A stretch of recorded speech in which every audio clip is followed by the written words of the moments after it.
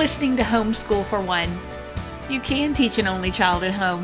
Join us as we discuss the unique parts of this homeschooling journey. Homeschool for One is sponsored by Letters from Afar. Letters from Afar are for adventure lovers of all ages to learn about the world in a fun, old-fashioned way. Ignite a sense of wanderlust in your child by signing them up to receive a monthly letter from an explorer who's traveling the globe. For more information, go to www.lettersafar.com. Take a step back in time and bring a spark of adventure right to your mailbox. So episode 6 was supposed to be about the topic of fertility. Pamela and I recorded a conversation about fertility as it relates to parents of only children.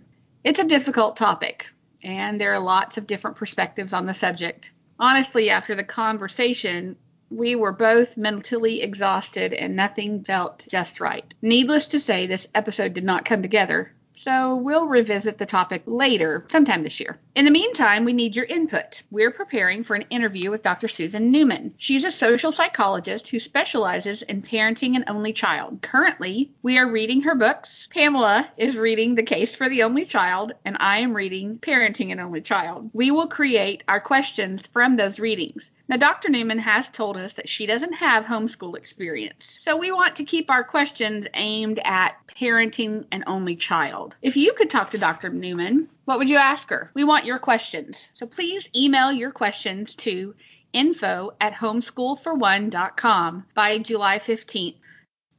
This is episode 6. We're going to open our can of curriculum worms again and talk about math curriculums. And between us, we have about 7 different resources that we have used throughout the years. And we'll just talk about each one of them and what they require and what worked and what didn't for us.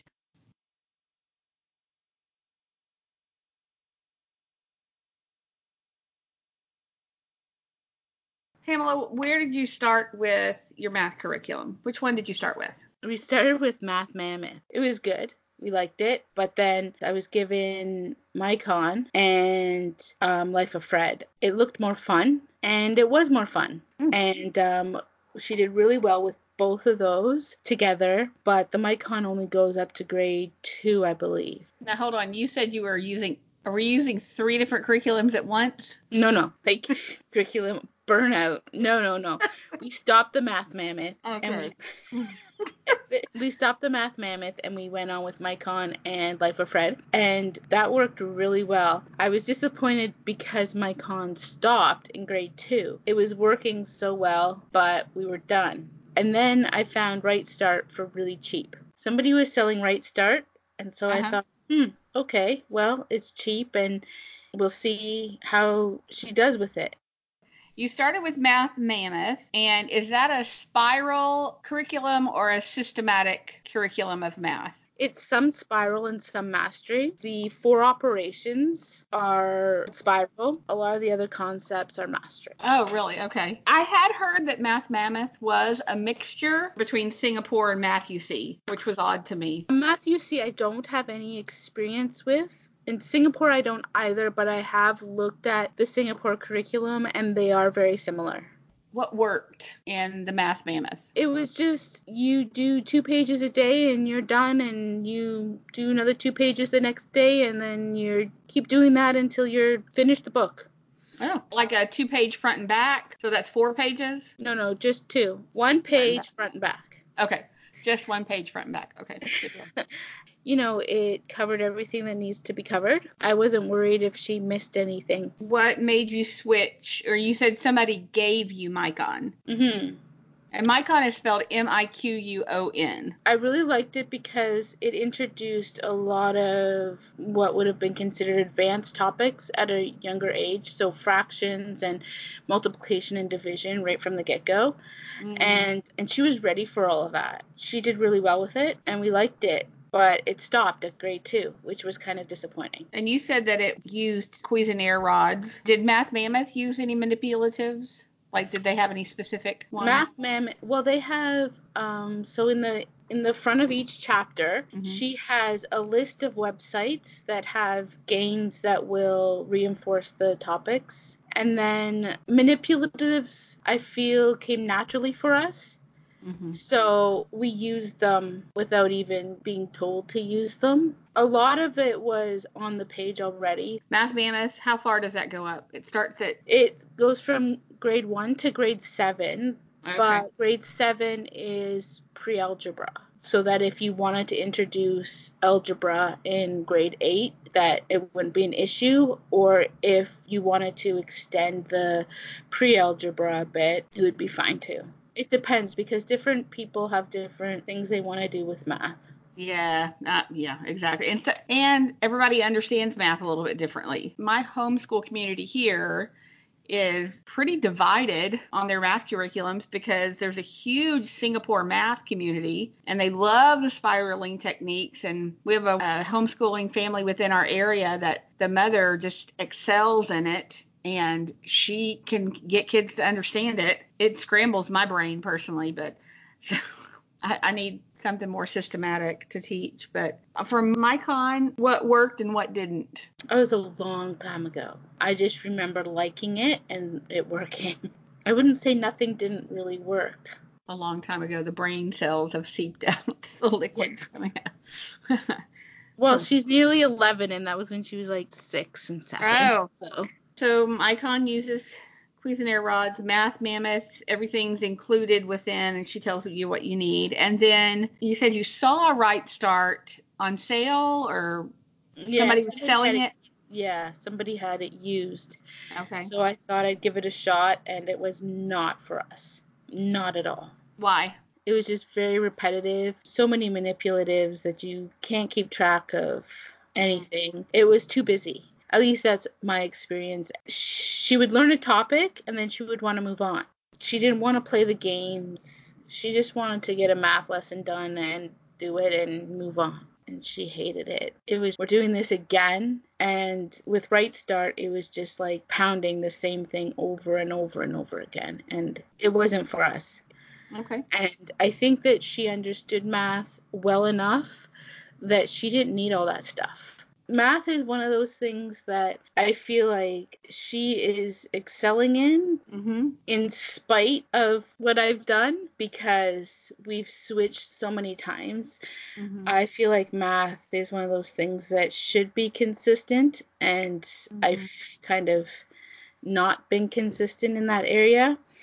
And yet she's somehow right where she should be. That's pretty cool. I like that. And then you're now settled into Life of Fred. Yeah. So tell me about Life of Fred, because I've seen it and I've kind of flipped through it, but don't really get the concept of it. So tell me about it. Well, Fred is a 5-year-old professor at Kitten's University, and he teaches math at Kitten's University. And so he's a very bright 5-year-old, but very naive. Okay. So he lives by himself in his office with his doll. And okay, I can see where you could start with this and it would appeal. Does it still appeal to an 11-year-old? Oh, yeah. Yeah. Okay. She likes it. Well, the story progresses. Uh-huh. And they're starting with addition and then subtraction and then multiplication and division, and then he moves on. Then as he moves on, the story progresses. The story evolves into something that's a bit more mature. I mean, not mature in a bad way, just like at one point in the story, he's still 5 years old. I don't even know if he ever has a birthday. Maybe he does and he turns 6. We haven't gotten there yet. He's still 5 after all these years. It's like Charlie Brown. But even the author says, no, don't start fractions until grade 5 or the child is 10, because the story goes into a bit more detail. In the younger grades, it's a lot more cute. I mean, it's still a fun story. So he goes through life and different math problems come up. Life of Fred, is it more, it's story math? Yeah, so... And are there worksheets or what? No. Well, he talks about going down the hallway and there's 5 vending machines on one side and 2 on the other, so there's 7 vending machines. I think. I could be wrong. It talks about 5 plus 2 that way. And then I'm trying to think some of the younger stuff. And then he gets ripped off a lot. There's this Canal Street in New York City. Fred the He's professor. just very trusting of everybody. And so then there's a lesson in that. You know, like, he got sold a dead goldfish. It goes through different scenarios. At the end of each chapter, there's a your turn to play. And there's generally between 5 and 10 questions. Not usually more than 10. It goes through the concept, and then you move on to the next chapter. How long do you take on a chapter? So we can take a day. Really? There's only 19 chapters in each book. So okay. He recommends to do the elementary series twice. So it's alphabetical. Mm-hmm. So it goes through apples to mineshaft. And so you would do apples, butterflies, and cats, and then do apples, butterflies, and cats again. And then move to dogs. And then do dogs, Edgewood. We really like it a lot, and it's also something that my husband can pick up and read and do with her as well. He could do any kind of math with her in any workbook, but you know, there's some things where you can't necessarily give somebody else to do and just expect them to do it properly. With this, you know, you just read chapter 4 and do the problems, and that's it. Now, the other thing he does that I really like is that he, again, introduces advanced math topics. He doesn't necessarily make them a part of the questions at the end, but he introduces the topic so that they become familiar with it. That sounds really neat. I've always heard about it, but I've never really heard what was happening in the book. And when I flipped through it, I didn't dig in well enough. It just looked like a chapter book to me. Well, that's pretty cool. So right now you're continuing with Life of Fred, and are you continuing with Math Mammoth, or are you dropping that? For grade 6, I'm going to drop Math Mammoth and probably go back to it though, because I want to do some things that I've seen that are a bit more fun before. So we're going to do Life of Fred and the business math from Simply Charlotte Mason. Mm-hmm. And then when we're done that, I have a curriculum to do notebooking with the circumference books, which then covers geometry. You know, for someone who doesn't have a plan written down, you got a lot going on in your head for that plan. Yes, I know. I'm like, what? That sounds like a plan. That sounds like a honest. I do have a plan. It's just not written down. And yeah, and the Simply Charlotte Mason, that business series looks really intriguing. And as we talked earlier about, or last night, we talked about it. It would work well for the upper grades, even though it starts at 8. And yes, when I looked at it online, I looked at sample lessons. I thought, oh, I'm going to be doing half of that stuff. And then here comes your message. I think if we'd have started at 8, I would have been doing most of it. And I was like, okay, fine. We feel the same way. So yeah, yes, I'll wait on that. I feel like now that she's going to be 11 doing it, I think it's the perfect age because she can do it all, because you have to fill in the invoices and fill in the checks and fill that stuff in. And I just don't think that at 8 she would have maybe understood it, but I think it's a rare 8-year-old that would be able to do it on their own. And I feel like at 11 she should be able to do most of it on her own with, you know, some help from me. So what do you do for math? I use Math-U-See. And do you like it? I like it, but I'm starting to wonder if it's actually working for my child. She's got that artistic, creative brain, and I just really wonder if it's the best. Math-U-See is extremely systematic, and I love it. We're 3 years into it. We went through Primer and Alpha, and now we're in Beta. Primer? Well, I pronounce it Primer. Primer has to do with paint. A primer. Yeah, but primer is getting ready for the next. You're right. I just call it. You can pronounce it however you like. Oh, good. Because the process of a primer.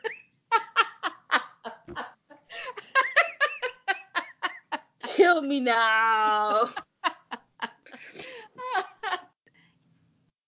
We're into the 3rd level. Steve Demme is the author of Math-U-See curriculum, and he uses the Greek alphabet.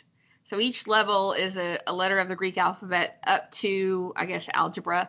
And he goes all the way to calculus. I have friends that have sent all 5 of their children all the way through Math UC. They've stayed with it and it works. I think that a lot of curriculum works to get your child to university level math. Is finding the right one that works for you and your child. I think you are correct.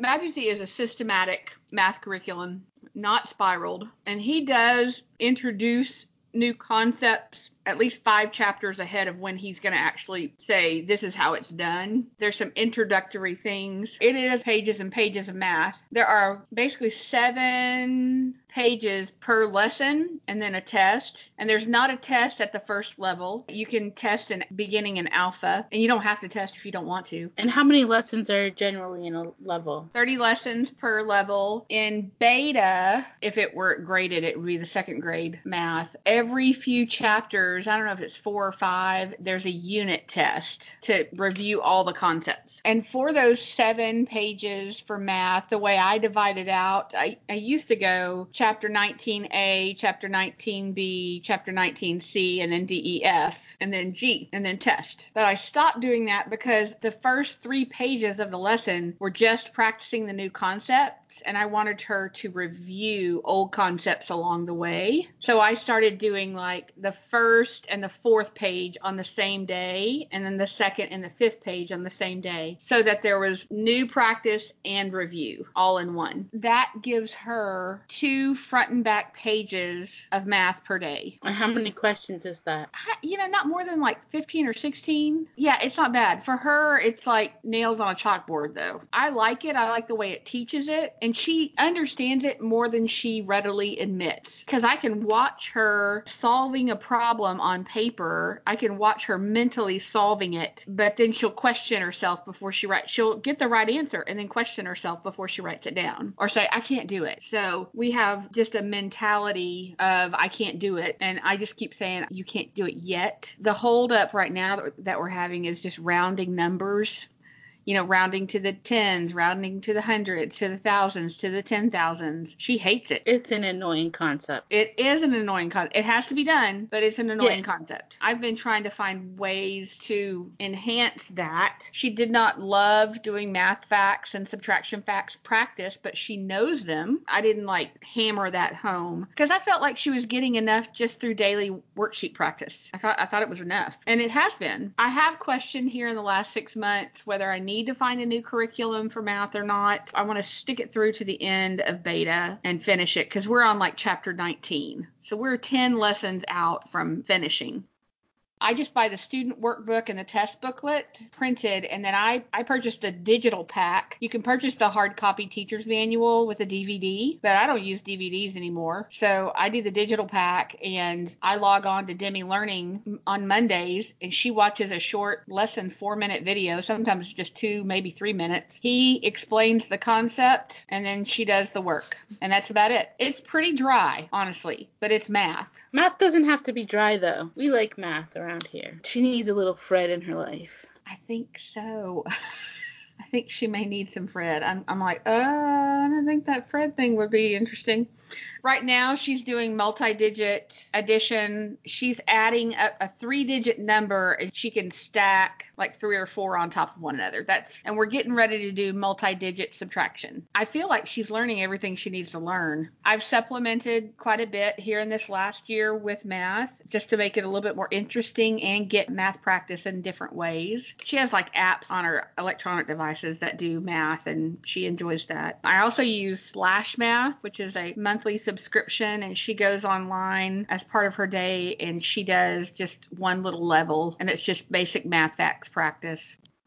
So we've talked about also that we both use Teachers Pay Teachers. Now, you use Teachers Pay Teachers for social studies and science. Is that what you said? Yes. However, I have been looking at some of the Teachers Pay Teachers math stuff, kind of the whodunits and the escape rooms for math. Oh. And so I'm thinking that I may use a few of those this year as well. Teachers Pay Teachers, if listeners don't know about that by now, when I was first introduced to Teachers Pay Teachers, I was told everything was free, and then I discovered it was not. And so I didn't purchase anything on there. And that was when I was still teaching in the classroom. Now that I'm homeschooling, I do find a lot of things on there that I enjoy supplementing to reinforce concept. I think I've used it for every subject under the sun that we study: science, social studies, math, English. I like it because you can pick and choose, and you can pick your price. Sometimes same material is done by a different author, but the price is lower. I can choose how I want it to look based on what's offered.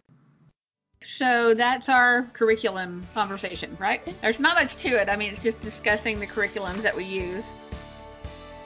Trying to get my daughter's attention. Hey, did you hear me? Oh, sorry, Mom. I was just thinking about my future. To which I replied, oh, really? What were you thinking? And she answered, it's too amazing to tell you. But don't worry, it's all good. I'm looking forward to that future, little one. And that's the only funny for today. The Homeschool for One podcast music is brought to you by The Word in Worship. If you're listening today, then they have a special gift for you. For their most recent album, You're Not Through With Me Yet, the Martins have created a 4-week video devotion series to help you journey deeper into the scriptures behind the title song. If you're feeling frustrated or discouraged in your spiritual walk and need some encouragement that God is at work in you to bear fruit in every season of your life, you're going to want to listen to The Word in Worship. For being a part of this podcast, you can get the devotion for free by visiting their website, www.thewordinworship.com. Simply navigate by clicking Our Devotions and use the code HOMESCHOOL to get free access. Thanks for listening to our moms. My mom's Pamela. My mom's Cecile. Thank you, girls. We want to thank you all for listening to our podcast. We have listeners all over the globe: the United States, Canada, Australia, Ireland, United Kingdom, and India. How cool is that? In 5 weeks' time, we have exceeded our own expectations of this podcast journey. Thank you for being part of our lives. We hope you feel encouraged and inspired to go forward in this journey of homeschooling an only child, no matter what your situation. Are you following Homeschool for One on social media? Check us out on Facebook, Instagram, Pinterest, and all major podcast platforms. You've been listening to Homeschool for One. You can teach an only child at home. We hope that you feel encouraged after today's podcast. Join us next week as we discuss our favorite books. And if you have questions, reflections, or feedback, please email us info@homeschoolforone.com. You can find us on social media or go to our website, homeschoolforone.com, to find a transcription of today's episode. Finally, we want you to know that you matter and you are loved.